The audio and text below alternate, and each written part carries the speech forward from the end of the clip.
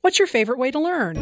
I like graphic novels because I can see who's talking. My grandma reads the newspaper to me. I like movies on TV. I play learning games on my dad's tablet. I like reading plain old regular books with lots of detail. This is Worlds Awaiting, helping children read, write, see, speak, think, and listen. Here's our host, Rachel Wadham. In my work to research and expand my own understanding of evolving 21st century literacies, I often look to popular culture for new conversations. While many may discount the often corporate-driven popular icons of our day, the reality is that these are often the things that are pushing boundaries, especially when it comes to literacy. The recent explosion of Pokémon Go as a worldwide phenomenon has underscored this for me. While I don't wish to downplay some important and valid conversations this game is creating over concerns with privacy, safety, and social responsibility, it seems that along with these potentially negative aspects, there are some great benefits to this game, especially when it comes to literacy. I would contend that one of the most engaging things about this game is the fact that it engages in real-world literacy skills, all dressed up in a very engaging fictional environment. Because the made-up world is overlaid on the real world, there is some great visual literacy here as players learn to read and navigate maps. Being aware of where we are in space and time and being able to read maps to find our way around is an essential skill that this game can develop. There are also some great potentials here to mathematical literacies. Memorizing Pokemon characters' names and abilities, computing combat power potentials, and learning to assess information from databanks are certainly mathematical skills that are inherent in this game. But even with all those literacies in the game, one of the main things we can't forget is the social literacies that people are employing like never before. As I look at the 300 people who gathered on my local library's lawn, I can't discount the number of new friends being made, with this increased interaction in both the real world and as players join teams online. The types of lines this game is crossing in communities by gathering people of different ages, races, cultures, backgrounds, and socioeconomic statuses around one beloved fictional world really underscores the amazing potential this game has to bring humanity together in peaceful engagement. Even with social interactions as an added bonus, if you connect the potentials for Go players to interact with other media like television, movies, and yes, even books, you have created the perfect storm where a wide range of literacies can be developed and nurtured. So next time you encounter a Pokemon, you may just want to think about the kinds of literacies we care about here at Rachel's World you also might be capturing. We all know that books are just one way to tell a story. But off the top of our head, how many other ways can you think of? Librarian and author Amanda Hovius talks to Rachel today about transmedia storytelling, which is telling a story across multiple media like film, web series, computer games, theme park rides, and more. All these mediums help expand the story. And it's also a way to participate in the story with others. Amanda Hovius is a librarian with a background in public and academic libraries and is also a writer, consultant, and library educator. She is author of the book Transmedia Storytelling, The Librarian's Guide. Here's Amanda and Rachel. We're talking with Amanda today. Welcome to the show, Amanda. Thank you for having me. I am very excited to talk with you today because I think this is a topic of expertise that you bring to the show that a lot of people don't understand. So let's start out with a definition. One of your expertise is transmedia storytelling. So tell us a little bit about what that is. Okay, well, first of all, the term was first coined by a media studies scholar named Henry Jenkins. He is at the USC Annenberg School for Communication and Journalism currently. He first coined the term back in 2003, and he was observing what was going on between Hollywood and the gaming industry when he came up with this kind of definition. There was a collaboration going on. So he calls it a fictional story told across multiple media platforms. Each platform represents a story world, and each of those story worlds contributes to a much larger storytelling universe. So basically what he was describing was what we call transmedia franchises. And that's what most people are familiar with, even if you don't know that that's what it's called. Transmedia storytelling is something we all experience every day. So some of the big franchises out there are like Star Wars. We're all familiar with Star Wars or Game of Thrones, Lord of the Rings, Harry Potter. What these all have in common is that they have their storytelling universes told across multiple media platforms. So you have movies and books and video games, and sometimes you have conventions and theme park rides. And the important part here is that the story expands. It doesn't just get retold from one platform to another, but over time, each platform helps expand upon the story with sort of a continuity. The other aspect of that is that fans are really important for franchises. So the fans have to be able to participate in the story, and this is where we have interaction with, like, video games. Star Wars, like, it's a theme park ride. Harry Potter has its own, like, world, Wizarding World of Harry Potter at Universal Studios. So ways for the audience or fans to get in there and interact and participate in the story. And then what happens is they also want to contribute. So we have fan fiction. Fan contributions, like Star Wars has something called Wikipedia, which is like Wikipedia, but it's all things Star Wars. And so fans who are experts on everything Star Wars contribute to this forum, so you can go there and learn everything you could possibly want about Star Wars. Another type of franchise is Pokemon, and I'm bringing this up because it's so big in the news lately, this Pokemon Go game. Are you familiar with that? Very much familiar with it, and I have positive things to say about it, unlike some other people, so I'd love to hear your perspective. Well, first of all, Pokemon's been around a long time. It's a video game franchise. And so Pokemon Go now is truly an example of transmedia, where the real world and the virtual world are actually colliding in order to play the game. So you can't really get more transmedia than that, where you're actually integrating platforms. They're not necessarily separate anymore, we're integrating them.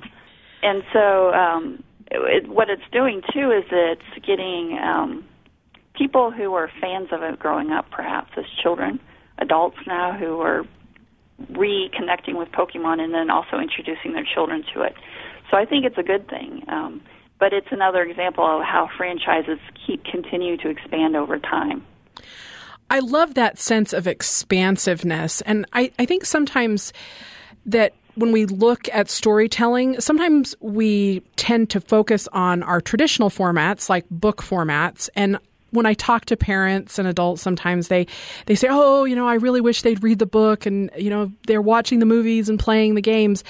But this really does expand the storytelling in some very unique ways that, in my estimation, and I believe you believe this too, that it increases a broad scope of literacies when we have it in all of these different platforms. So how is this kind of expansiveness, I guess, helping or making this experience with these stories much deeper than it would be if it was just in one kind of platform?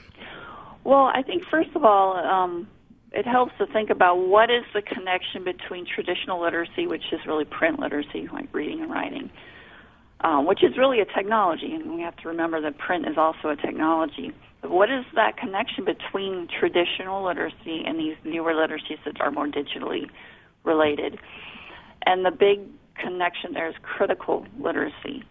And when I talk about critical literacy, that term is used in a number of different ways, but typically in education it's referring to critical understanding of what you're reading, or critical reading, or close reading.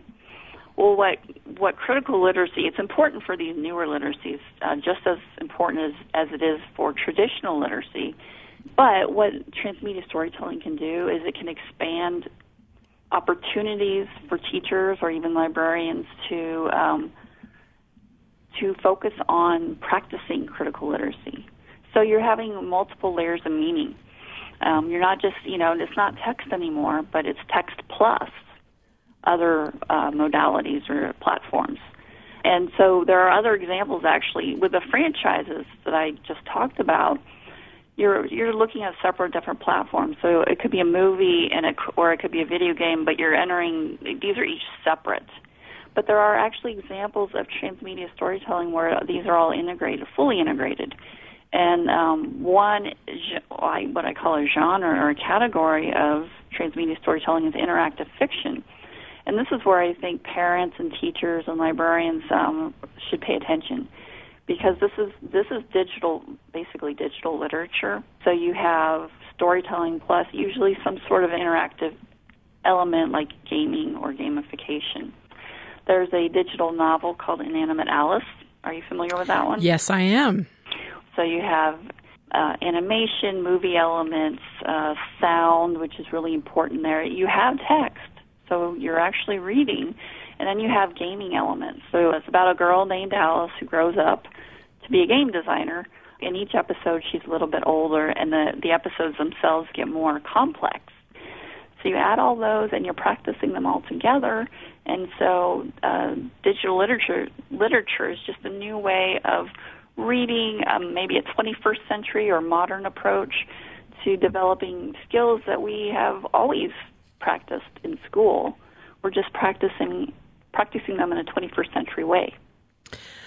I really like that, because I think a lot of times teachers and even librarians, I know I have fallen into this trap. We kind of put more stock or more benefit on the traditional literacies and sometimes discount these other things like game literacy or media literacy. But in this world, in today's 21st century world, they really are so much more connected and so much more interdisciplinary, multimodal in such a way that it's becoming to the point that we can't separate them. Do you see that as well? I see, and I really think that this form, I call like interactive fiction, which has actually been around. It predates the concept of transmedia, but it's I'm just putting it into that category because it's fiction that's interactive. There are actually examples of interactive fiction. There are full games like Colossal Cave Adventure. I don't know if you're familiar with that one. Yes, I've heard of it, yeah. From the 80s. Yeah. So that's actually reading. You're reading a lot in that game because it's just text. But I think with interactive fiction, what we're doing, or we'll just talk about transmedia storytelling in general, is this is just the evolution of the fact that we have all these communication technologies available to us now. It's not, there should be no resistance to this. It's just, we're just evolving. We had print. Print technologies are really old. They've been around for a long time, and that's great. And that print literacy is so important as a foundation for these other literacies. But we can't discount the fact that technology is just taking off. And people are learning and experimenting with technology in new ways to create new forms of expression, and literature is an example of that. So why not use that? Because it's engaging to students in a way that maybe they are not used to in the classroom or in the library, or they're being told to read, but they're reluctant readers. This is a way to get them to read, and they are actually reading, but they're also practicing a bunch of other skills along the way. I think that's an important thing to remember, this sense of being able to practice some of these traditional literacies with reading, and particularly when we talk about fan fiction and other things, we're practicing writing literacies. Exactly. Yeah, so it really is a wonderful connection that in many ways just comes down to this foundational idea of telling a great story, but telling it through different medium.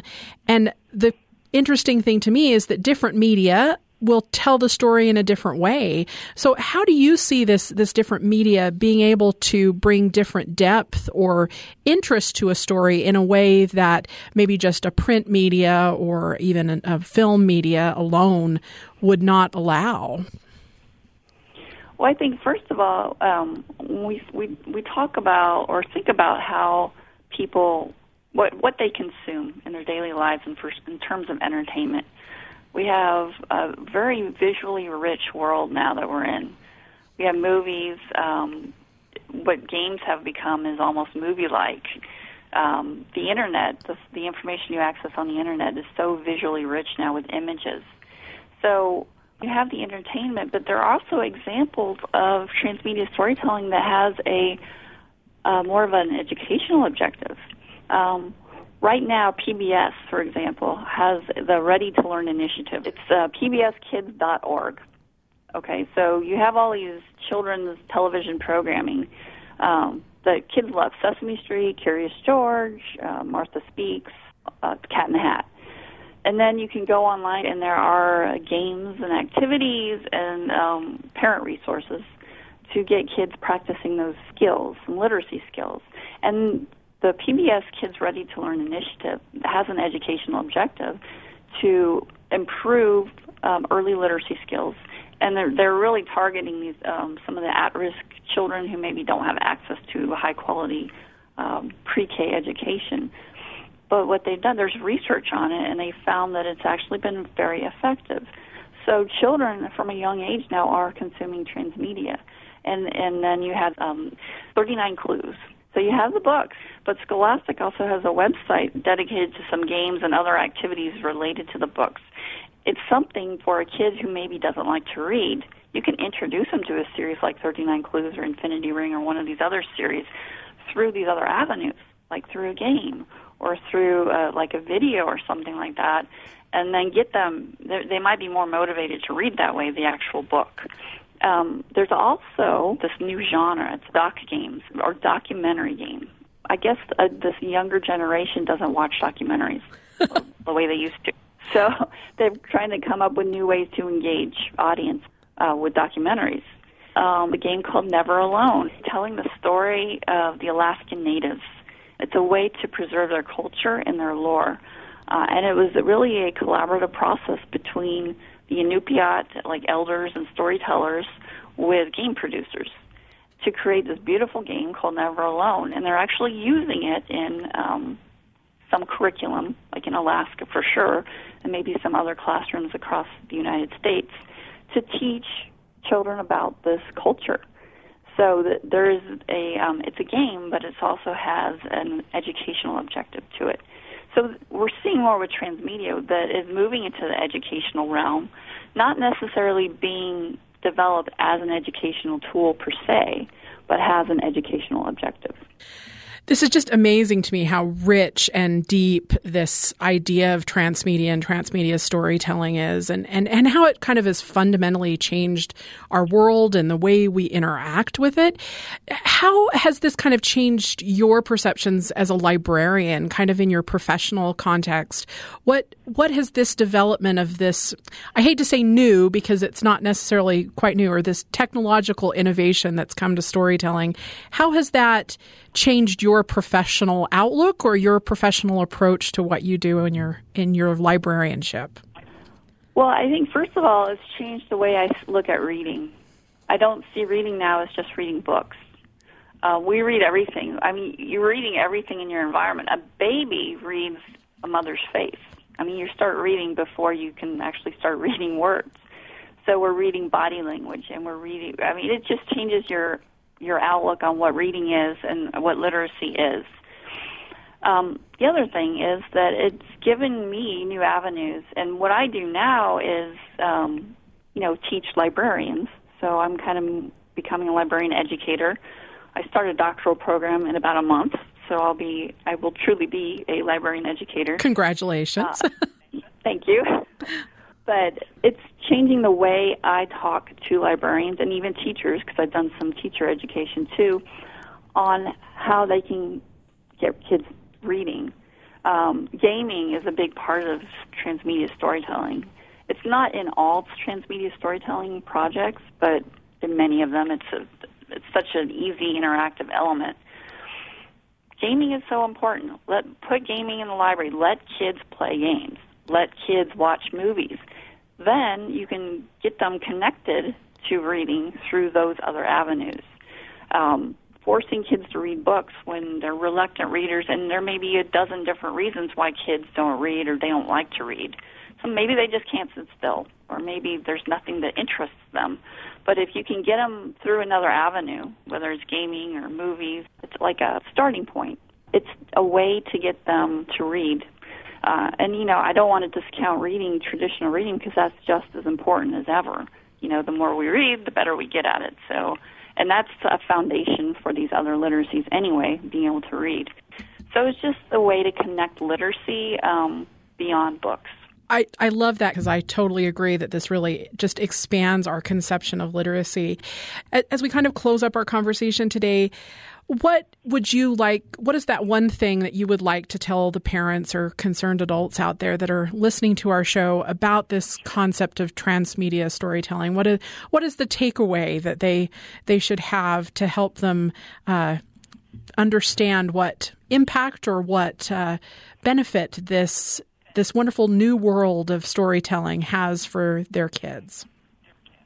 Well, first of all, I think parents need to know that your kids are already consuming transmedia. Much of what's popular now, whether it's popular fiction or like PBS Ready to Learn or the pbskids.org that I talked about earlier, is transmedia. So they are consuming transmedia. When they watch Sesame Street and then they play with the toys and they act out and they do role play, that's transmedia. They're actually practicing what we could call multimodal literacy that way.